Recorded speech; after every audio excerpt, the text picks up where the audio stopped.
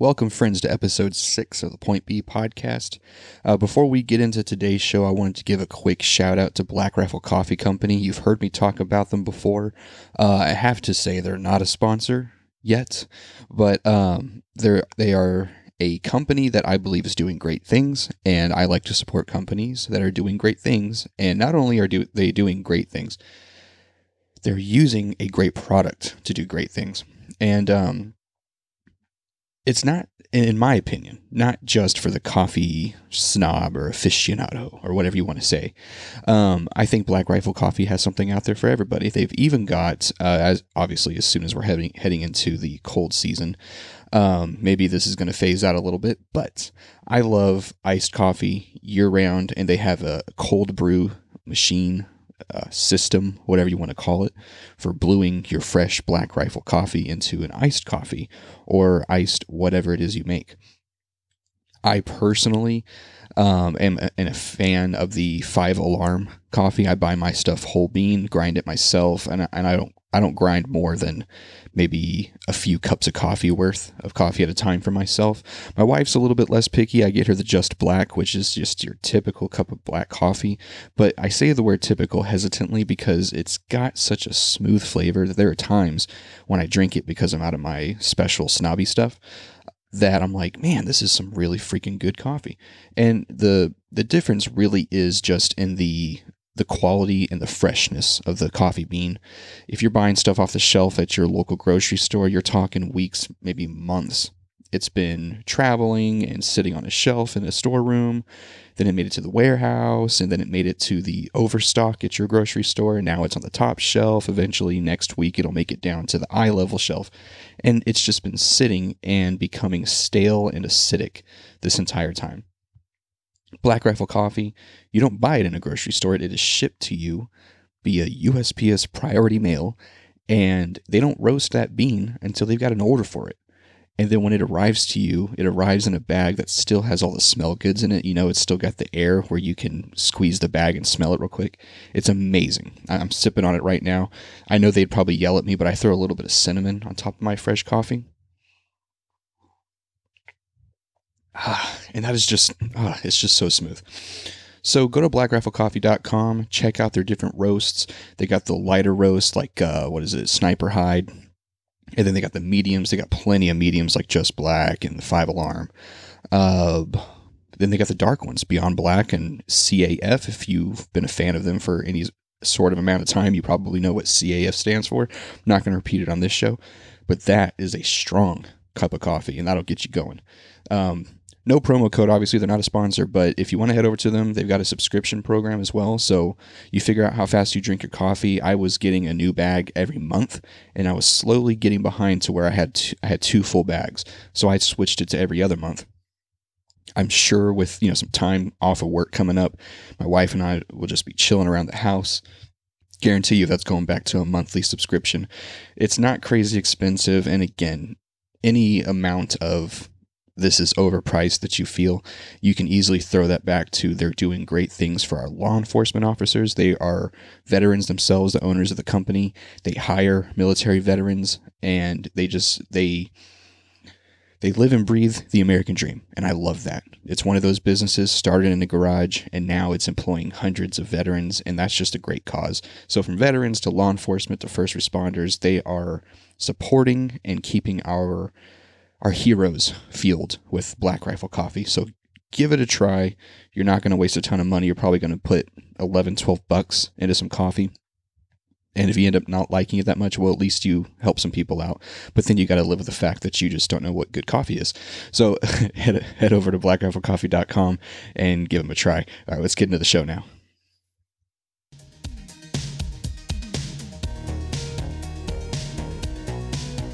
Welcome, episode 6 of the Point B podcast.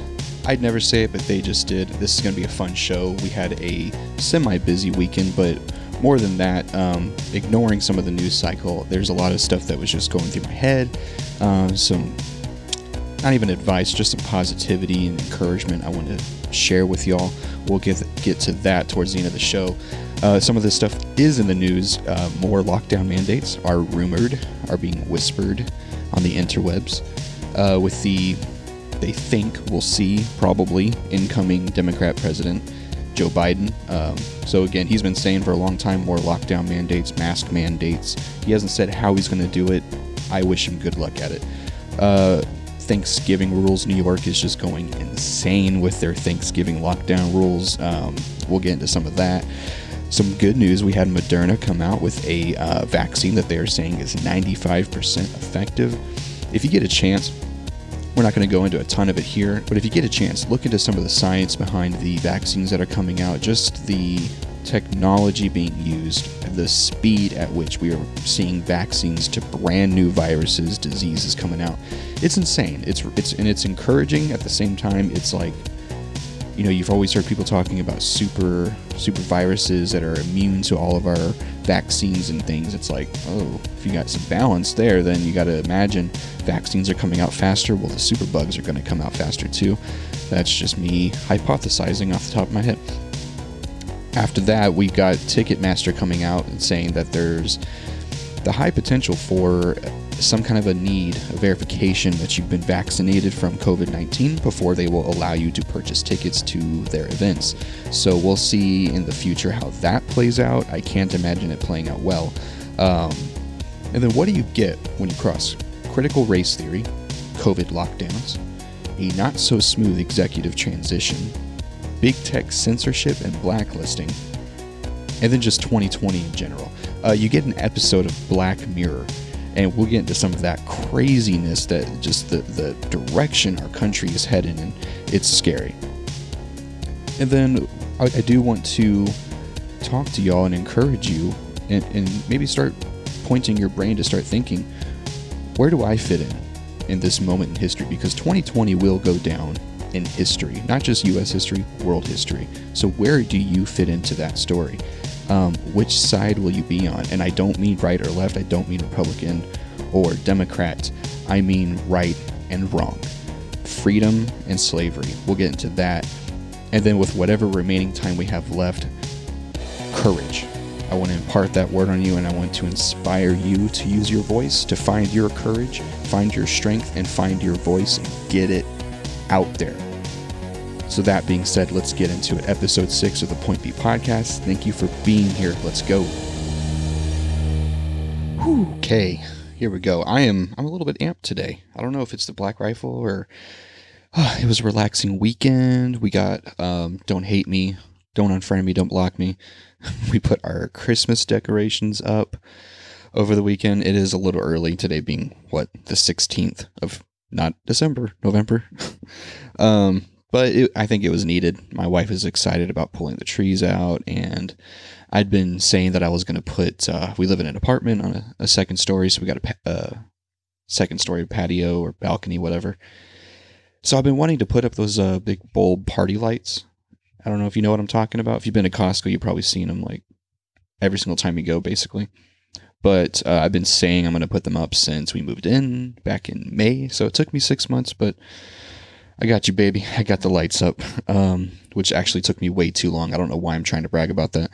But if you'd been able to watch it, you would know that it was actually pretty embarrassing of an event for me. But yeah, we got the trees up, got the ornaments put on and everything. So it was a nice weekend, nice, relaxing, good weather, just all around good. I feel rested. I feel good.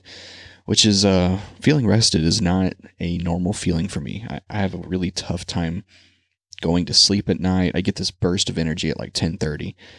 And so, you know, if I go to bed at 9:30, 9:45, I could probably fall asleep pretty good. But if I try to go to bed around 10:30, 11 o'clock, even approaching midnight, the TV's going on and I'm still, you know, on my phone or on my iPad reading or scrolling through Facebook, watching stupid videos that don't benefit anybody really. But hey, can't complain. I feel good today. I'll blame it on the Black Rifle though. So if we get into some of the COVID stuff going on, I recommend if you got, I use my iPad a lot, so I use Apple News. But whatever source you go to for news, look up some of the craziness going on in some of these Democrat states where they're talking of lockdowns again. Biden's talking about, I don't even know if it was Biden. I think it was Fauci came out and said we might need like a 6-week lockdown. I can't remember who said that. I need to start saving these freaking articles.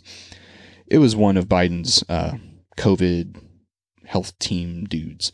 But they're saying we might need another 6-week lockdown. Like, not everybody social distance and don't gather in parties of 10 or whatever, but I mean like actual lockdown. Of course, heading right into Thanksgiving, which this all plays directly into what Biden told us was going to happen. You know, people tell you who they are, better listen, better believe them. Biden told us we were going to have a dark winter. Obviously, he anticipated winning the presidency, and so he told us you're going to get a lockdown.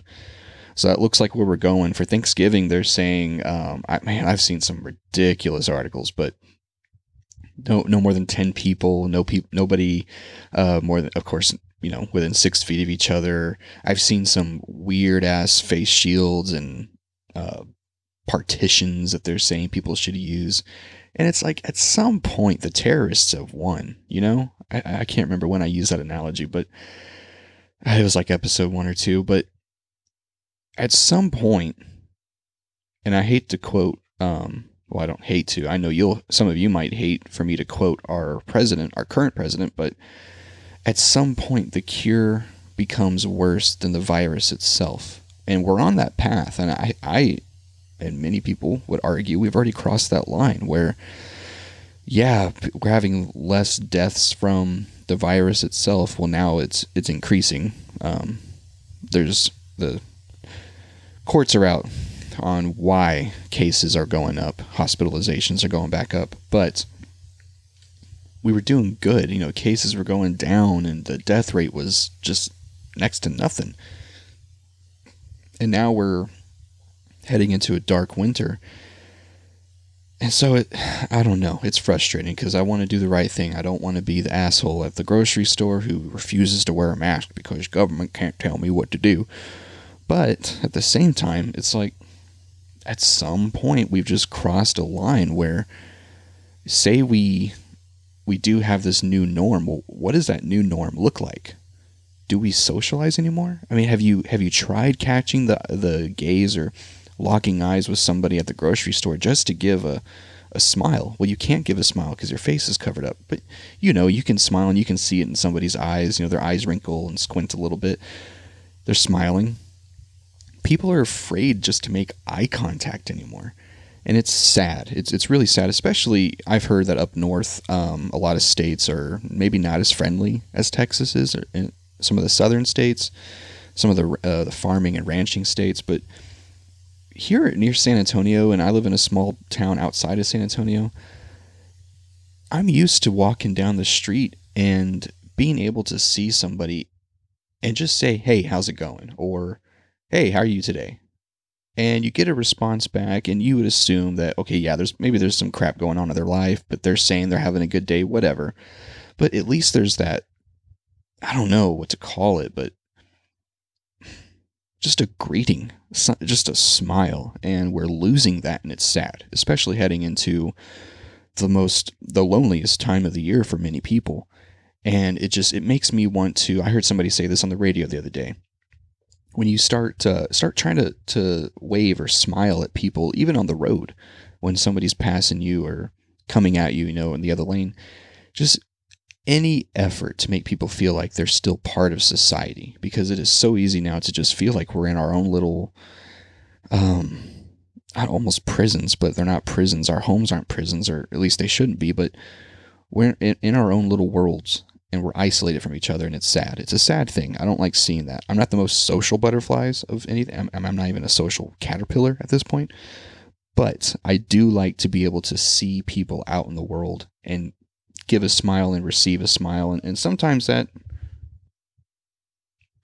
you know, sometimes it's needed to just to feel part of society. So anyways, I didn't mean to go down the doom and gloom, dark winter path, but I feel like at some point we need to make a stand, or just let people know who, you know, for people in DC who half of them freaking violate their own quarantine rules anyways, it's really easy for them to tell us what to do, and it doesn't affect their life that much, so they're not aware of how it affects ours. I think it's important for us to Not every voice needs to be a rebel, but I think that it's important to have those voices out there. I'm not necessarily one of them, but there's balance. And so while there's people who are just, if the government says to do something, they're like, yes, that's the number one thing. That's the only thing we can do.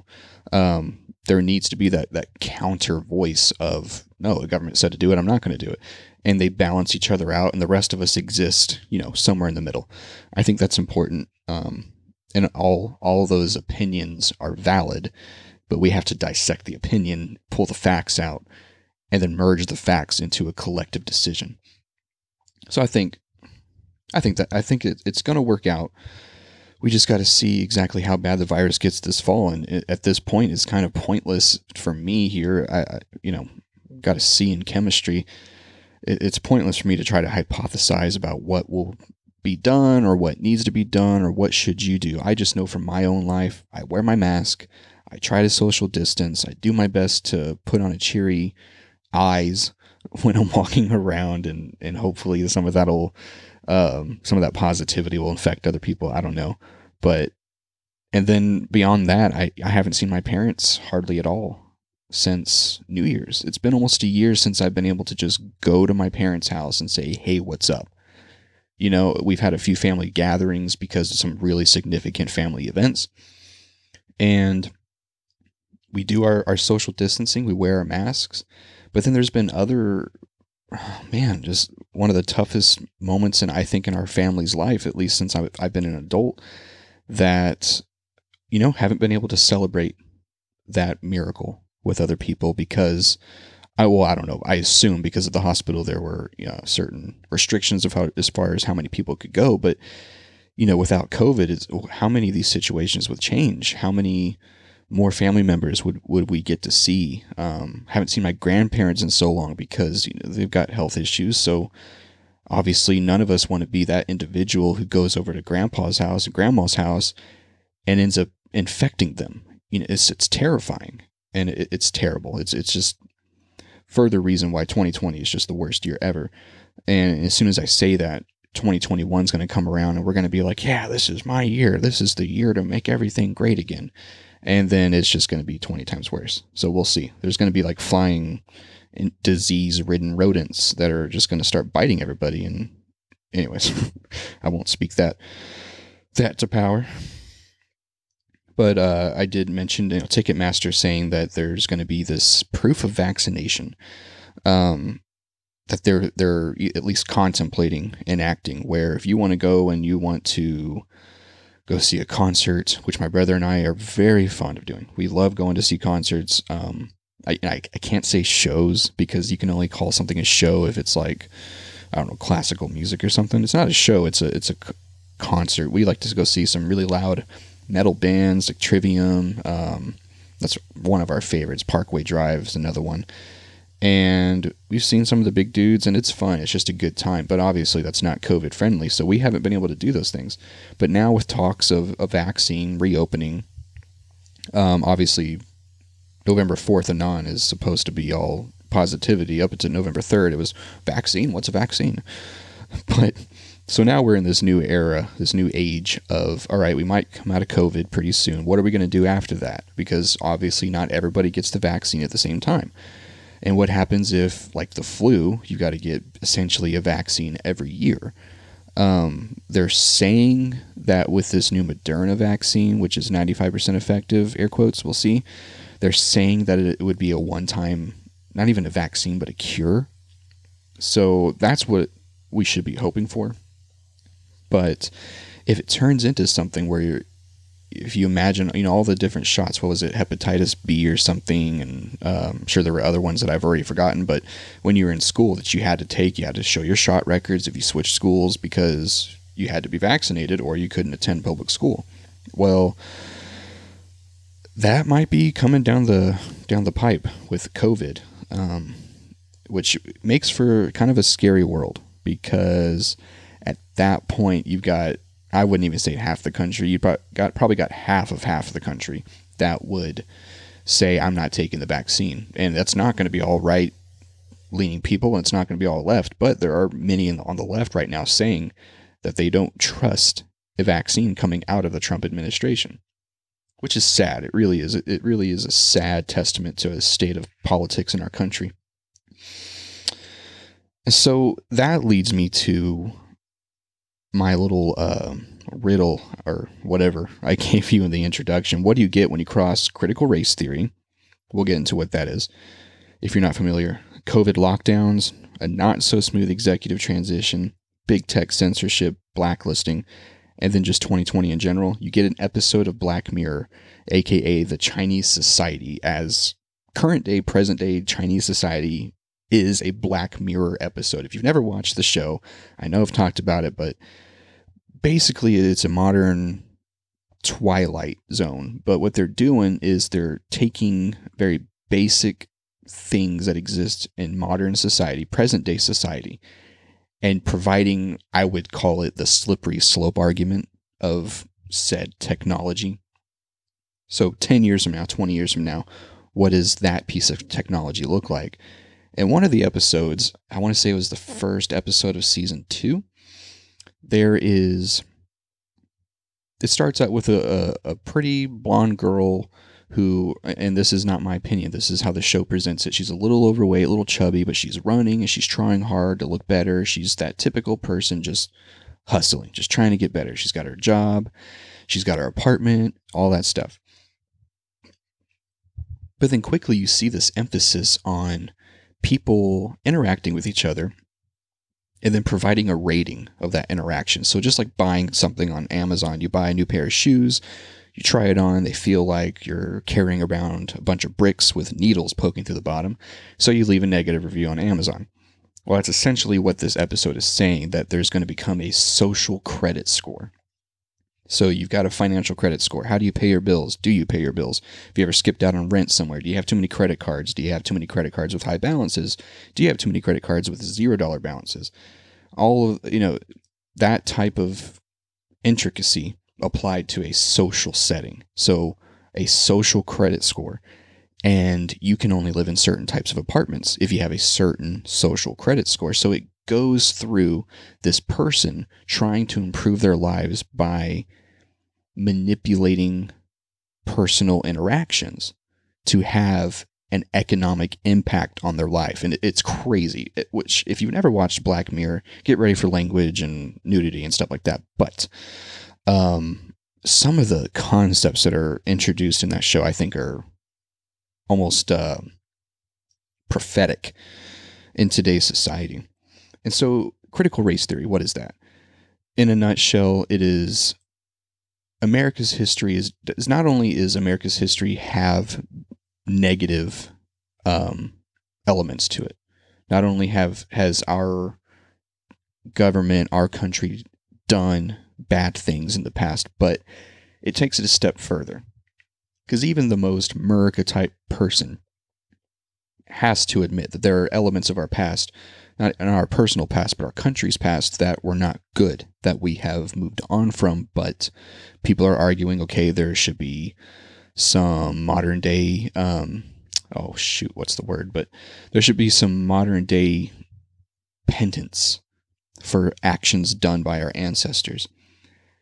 Critical race theory takes it another step, and it says that not only does America have bad elements in its past, America is bad, and that America needs to recognize its evilness and essentially repent and turn around. And if you're white, if you deny that there is systemic racism in our country, well, that's just evidence of your racism. And if you are white and you don't think you are racist because you say, well, I'm not a racist. You listening to this show, answer this question right now. Answer it out loud. Are you a racist? If you said no, that's because you're a racist. That is critical race theory in a very obviously generalized nutshell. But a lot of those elements came from 1619 Project, came from, I think, the New York Times. And this is a mentality that's being taught in some schools, and it was actually being taught and forced on government employees. Not just all government employees, white government employees were sent to basically seminars, and they were told, you have to acknowledge your inherent white racism, right? White fragility. Look up that term. That's a good one. So you combine that mentality of you're racist, admit you're racist. Oh, you don't think you're racist? Well, that's because you're racist. Combine that with COVID lockdowns. How do those connect? Well, essentially, a COVID lockdown is granting permission to our government to say, hey, you cannot go to work. You need to live within these rules, and if you violate them, there will be repercussions. At this point, enough states are fighting back, I think. Well, not even that. Trump handled it exactly the right way, I believe, in that he did not seize the opportunity for the federal government to tell citizens, this is how you're going to respond. He said, governors, here's what you should do. Go and do what it is you believe is right for your people. Because, well, yeah, the federal government, the president is an elected position. So what gives him the right to supersede other elected positions like governors and mayors and state legislators and state judiciaries, things like that. And many on the left wanted Trump, I think, to fall into what I would call a trap of, if he had done that, it would have been, oh, Trump's a dictator. But I think he showed enormous restraint there, and you can argue, good or bad, he should or should not have done that. Taking it back to our little riddle here. Add critical race theory plus COVID lockdowns, this chaos in our, not just chaos, distrust in our election system for 2020. Then the obvious censorship and blacklisting on Facebook, Twitter, Instagram. So silencing public voices in what I would argue is essentially the public square. In public society, yes, Facebook is a private company, but it is essentially the public square. People go on there and they just talk. And nobody holds Facebook liable for anything that is said on Facebook. Therefore, it is a public square. And that's we've gone into some of that before. And then, of course, 2020 is just the, the Pandora's box of misfortune when it comes to happiness in general. But so when you get all this, you cross all those things, you get Black Mirror and you get what I think is going to become the new norm.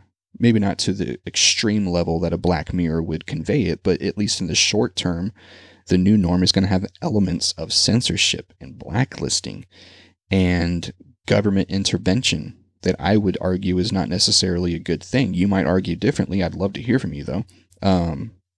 Right now, I think the easiest thing is just to find me on Facebook, Point B Podcast, and send me a DM or comment on a post.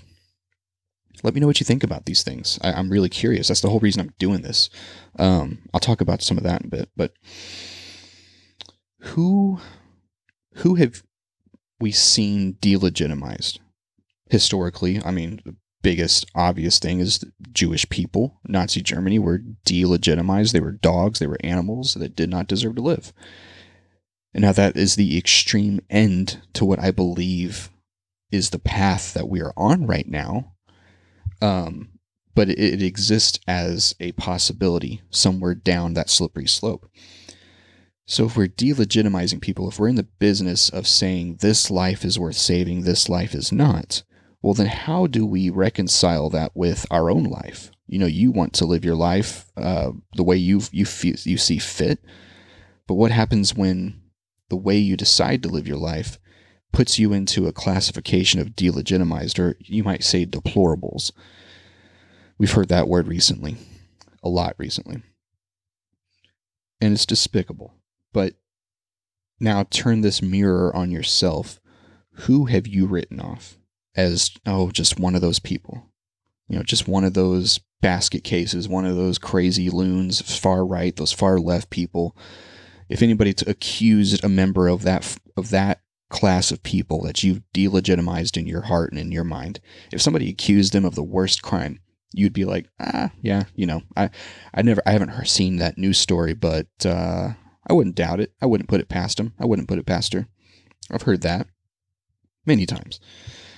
So how do you reconcile that with your own ambitions and your own love of freedom, or your own pursuit of your own happiness, whatever that means for you in your life? And now turn that to this critical race theory, this Trump reconciliation project. Why do we need to reconcile?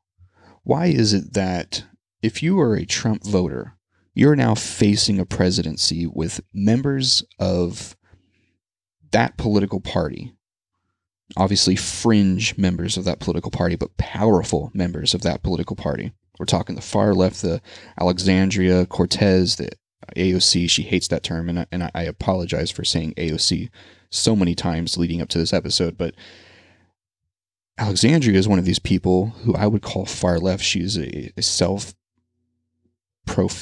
socialist. Green New Deal, loves government spending, government intervention, government centralized power. Why is it that people like that are now calling for lists of Trump supporters? People, not even, like, I don't call myself a Trump supporter.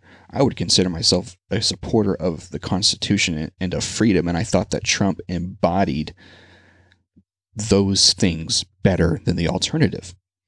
So why is it that people like me would get put on a list to be kept out of political office or out of positions of power within city councils or school boards or things like that? Why is it that I have to reconcile my beliefs with the beliefs of a fringe group of half of the country who has not officially made it to the White House yet, but probably will? I'm acknowledging that. Why do I have to reconcile myself, my beliefs, to theirs? I don't believe I do. I believe that I can exist and continue to live my life under their, air quotes, rule. But why is it that I have to, how do you reconcile? If they're threatening, let's put them on a list and keep them out of politics, out of government positions of power. So how do I reconcile myself? Do I have to prostrate myself in front of somebody and bow and just grovel and just, I'm so sorry, I was so wrong, Trump was such an ass, and all this stuff? Like, do I have to do something like that? What do I have to do to reconcile myself with society? And with a society that is roughly 51% of the American population, whereas the other 49, okay, we lost out on the presidency, but there was a lot of gains on the Republican side in this past election, but they're acting that because the president is a Democrat, that the rest of us now have something to apologize for. And it's confusing to me. It's an open-ended question. I don't know how to reconcile myself. I don't know if I want to reconcile myself. All I know is if they're putting together a list of what I would say constitutional supporters, I'd say, sign me up. But would the left be calling for reconciliation if Trump had won? Would they be wanting to, okay, well, we lost, so now we need to start asking for forgiveness? Of course not. It's a ridiculous concept. It's a ridiculous question to ask. So, of course, I asked it, because nobody else will. But getting back to history, where are we going to fit in this moment of history? I believe that there is a right and a wrong being presented right now. You can call it good and evil. You can call it right or left, right and wrong, whatever you want to call it. There's a line drawn in the sand, and I think that line is freedom or not. And whether it's COVID lockdowns or it's reconciliation politically, socially, social credit scores, whatever it is, there's a right and wrong being played in front of us. But just because there's big titans of politics out there doing the fighting doesn't mean that we as the citizens are somehow on the sidelines. And that's something else I'll go further into in just a minute. But what side of history are you going to be on? I believe, in the case of abortion, I think society is going to look terribly at us. Just like, you could look just 5 or 6, 10 years ago, you'd look at the Spartans and see how they, if the baby was born that wasn't wanted, there were mass graves where they were just thrown off of cliffs and things like that. They were discarded just like trash or waste. And we would look at that as barbaric. But nowadays, we're doing it. Our society is doing it. It is saying that there's a reason I don't value this life enough to allow it to continue to exist. And I think his history will look very badly on that. But I could be wrong. Again, let me know what you think. But in this current state of freedom versus security, what side of history will you be on? Which side has America always loved and praised? The American spirit is and especially the Texas spirit, but the American spirit really is, don't tell me what to do. I know what the right thing to do is. The worst thing they could have done at the start of COVID is to start mandating masks. They should have said, hey, people, masks help. You should wear a mask. And let society and the free market take that and run with it, and people will do the right thing. But then you start coming out and saying, oh, you have to do this or your business is going to get shut down. Or shut down your business or you're going to prison. I think that would be on the wrong side of history. But think about historically the underdog that we've always praised, and now think about which side is winning the spotlight today. It's the side of no freedom. It's the side of a powerful, centralized federal government that supersedes local government. And that's the complete inverse of how our system of government was set up to be. Who knows better how to direct traffic on the street outside your house? Some random person from DC or a member of your local community? It's an obvious question. It's an easy question to answer. But somehow that concept escapes people. When it comes to the federal government, we think, well, people should be able to live this way. People do have a right to this. Therefore, the federal government should step in and mandate it. And that's the wrong way to approach it. It's the quick way to approach it, but our government was set up to work slowly. There's so many checks and balances of power that it is meant to work slowly so that nobody can just go in there, win the election by appealing to the mob, which would be the large cities, population centers. Just appeal to enough of those big cities, win enough of those, and you can cancel out the voices of the small rural voices. I don't know why words like that are so hard for me to say. Rural. It's just, that does not roll off the tongue. That rolls off the throat, and I'm not good at that.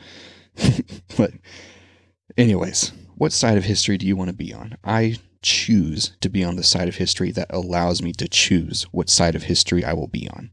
Think about that. Do you want to be able to choose what side of history you'll be on? Or do you want some old white guy who can barely string together a complete sentence? And really that can apply to either Trump or Biden, both of them. But do you want somebody like that who's never had to work the way you work day to day to just be able to come and unilaterally just say, no, you know what? I know that you can manage your bills better. I know that you can decide what's right and wrong for your children better. I know that you can choose the right school for your kids. I know that you can buy healthy food if you want to. But instead of leaving that choice up for you, I'm just going to go ahead and make the decision that I know you should make anyways. And it's that level of just narcissism that we're seeing out of our government, and it's being enabled. And that's the sad part. So I say to you, have courage. There's a lot of negativity. There's a lot of ways that you can look at the news cycle and say, man, we're screwed. And there's probably a better word to use for that besides screwed. But it's really hard sometimes to watch what's happening and to think, it'll work out. But then there's the flip side of that where I think a lot of people are hooked on that it'll work out. That I don't need to worry about it. Things are going to be fine. I think we're seeing very solid evidence that maybe things won't be fine unless the common man just speaks up, just says something. And while that can be scary in a way, it's also encouraging, because if there are more and more concerned citizens getting involved, knowing the facts, and communicating them to each other, it's almost like outsourcing accounting. Is accounting something that I think the average person could learn? If they went to school and got a CPA's license and all that stuff? Sure, I think the vast majority of people could figure it out and get it done. But maybe they don't want to, and that's the beauty of our system. I went to school to become an accountant. And then I realized, man, this sucks. This is really freaking boring. Why would I not just pay somebody else to do it for me?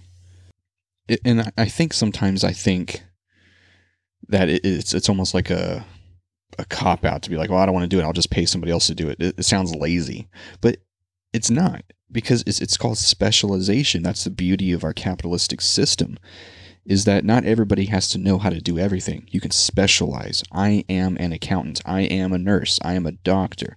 I am a lawyer. I am not just an attorney. I'm a divorce attorney or a child custody attorney. We can specialize, where now, instead of me having to know how to do everything half-assed, now I can be 100% efficient at the thing I'm passionate about, and they over there can be 100% efficient in this thing that I don't know how to do, and I will take the wealth I've accumulated by doing what it is I do well, and I will pay somebody else to do what I don't do well, if that makes sense. And so I say all that to say that I'm not, obviously only 6 episodes in, right now I don't feel this way, and I don't know if I'll ever feel like my podcast couldn't get better. And I'm assuming I'm going to do this for a long time. I hope I will. But what I'm saying is, how do I communicate this better? I'm failing at this. While I don't think that my podcast is as good as it could be, at worst, I hope my podcast will inspire other people to find their voice. That, you listening to the show, I hope that you will hear this and think, well, man, if this freaking stuttering, goofy ass laugh dude can get on a podcast and say what it is he thinks, well, so can I. And I hope that you think your opinions are better than mine. I hope that you think that your voice is unique in a way that I could never replicate, and vice versa. So maybe my podcast isn't meant to be this groundbreaking political commentary. Maybe my podcast is just meant to inspire you to have courage to use your voice and start your own podcast, or start getting more social and informative with your friend groups on your networks. I'm doing some weird hand motions over here. I wish you could see it. Eventually we'll have the YouTubes up. But if you have something to say, say it. And if you have something to say, if you have those conversations with yourself or with mythical politicians while you're driving home from work and you're listening to talk radio, whatever, if you have something to say, why aren't you saying it? And I think that we've outsourced our rage to these political heroes or titans or just those in power. We're hoping they'll say what it is we feel on the inside. I think we've outsourced our courage to the fear center of our brains. We've allowed the fear in our heads to become more powerful than the courage in our hearts. And that's scary, because it only takes one generation to lose so many freedoms that people have fought and died for. And I don't want that to be our generation. I don't want that to be my generation. I want my generation, like I said last episode, to be that hero, to be that generation that pushes others forward in a positive direction and provides some sort of foundation to build upon.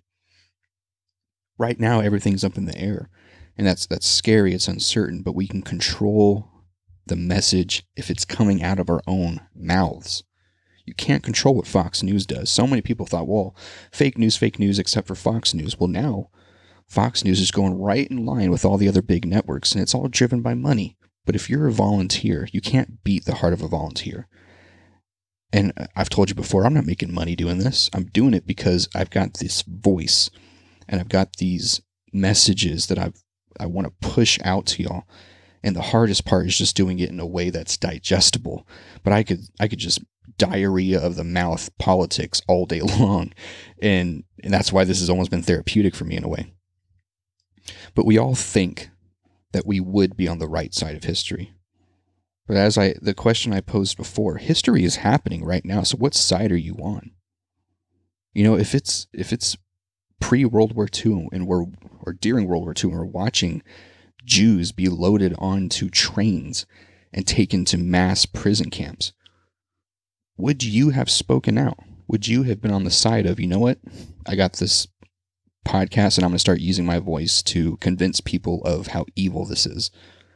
Or would you go along to get along? it's a tough question. It's a question that you have to ask yourself almost every day, and you've got to reaffirm what it is you believe to be the answer. We all know what the right answer would be. At least I would hope.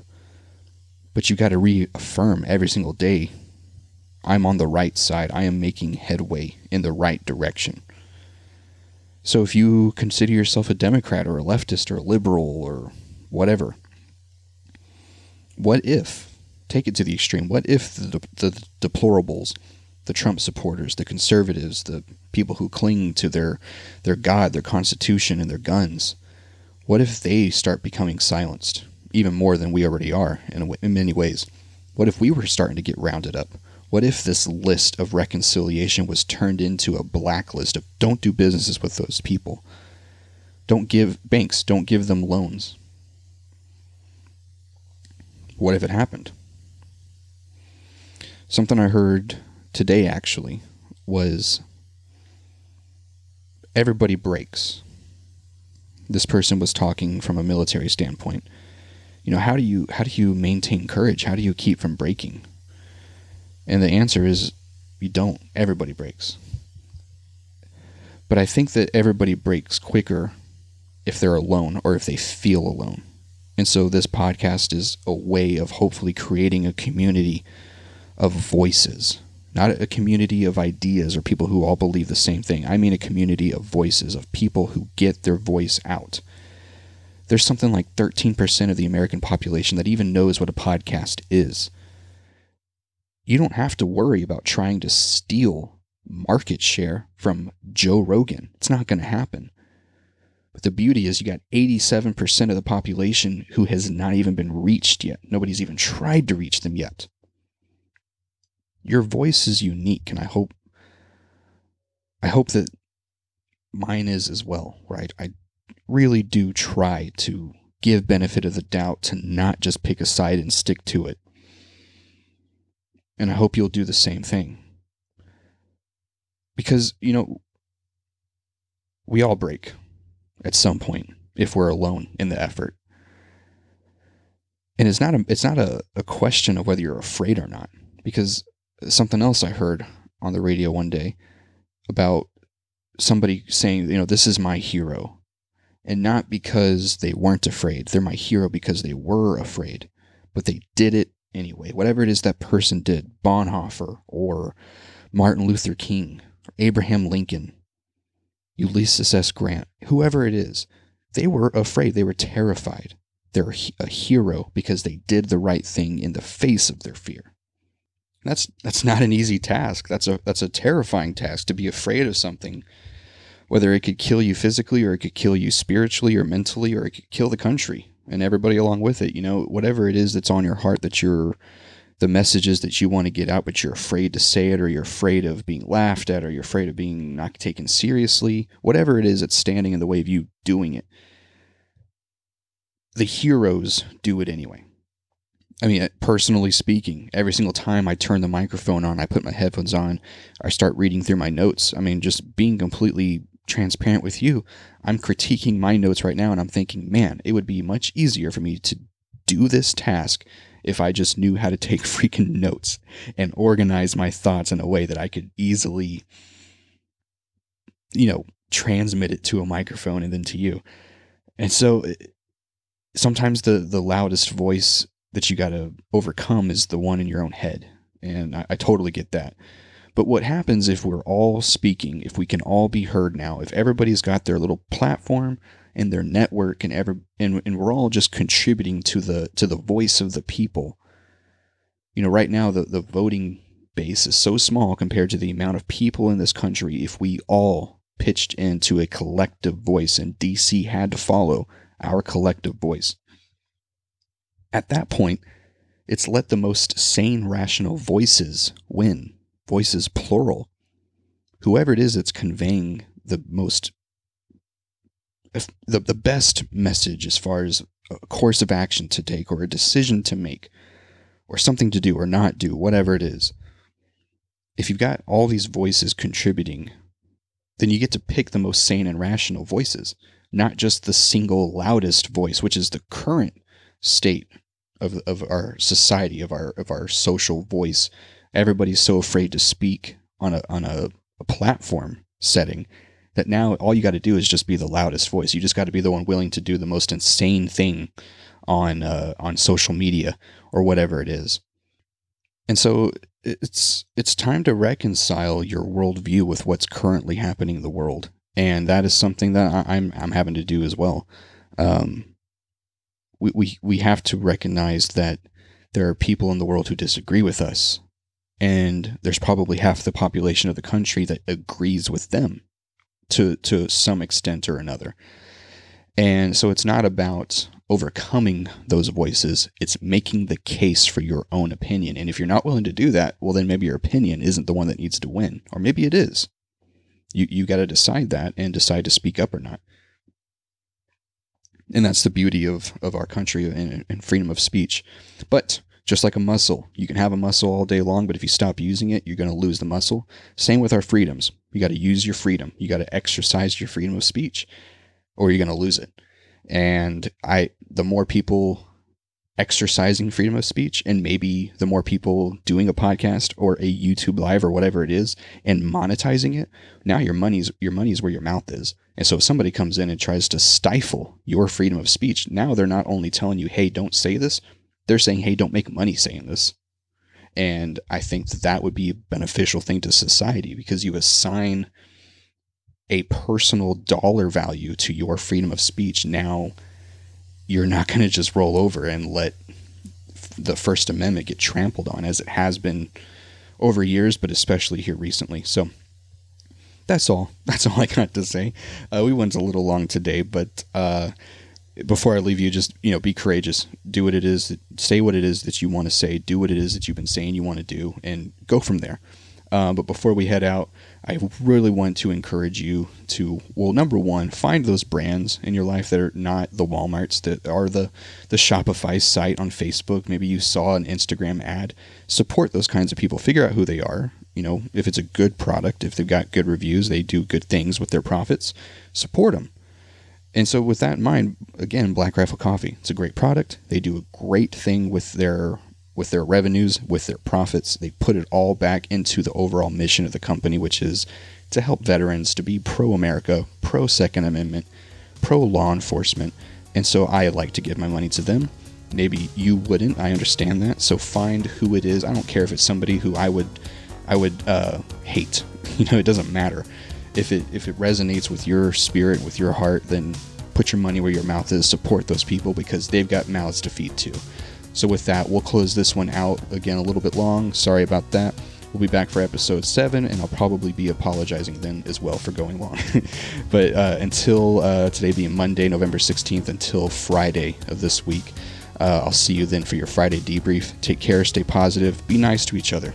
Smile at somebody while you're just, grabbing some oranges at the grocery store. Take care.